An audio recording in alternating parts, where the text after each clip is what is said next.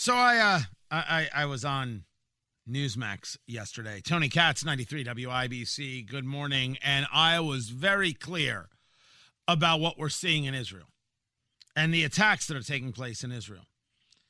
And then I got asked this question. It was about how President Trump put out a statement blaming Joe Biden. Now, as I take a step back and look at it, you're not going to blame Joe Biden for Hamas being a terrorist organization. You're going to blame the Biden administration for not being honest about the fact that what we're dealing with here is a terrorist organization. That's the issue.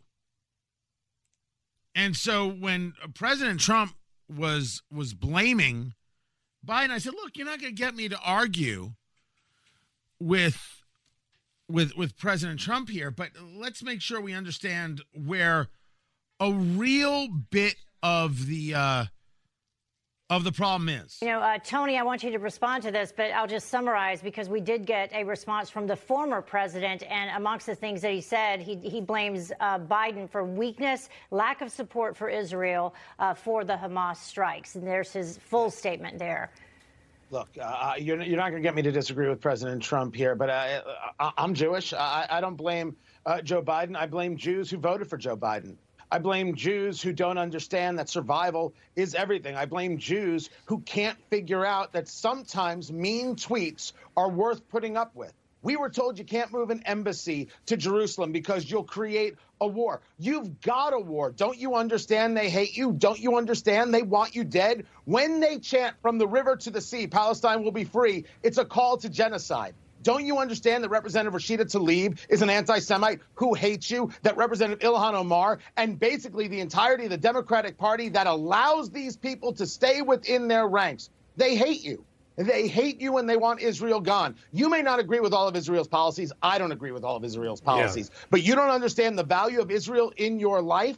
That's what the fool does. You've lived through this kind of horror and terror before, and you're willing to vote for people who are so desperately on the side of Iran. And let's be clear, when we talk about Hamas and these attacks, we're talking about Iran. Where else is the funding coming from? We know that we saw Iran and a boatload of weapons stop that was heading for the Houthi rebels down there in Yemen. We know who is doing this. We understand who the problem is. And I have American Jews who want to lecture to me, but they won't even think for a second about their own future. The problem is American Jews who are supposed to be the smart ones, too stupid for their own good and not willing to vote in their best interests. Ashanda is what we call it, and damn straight.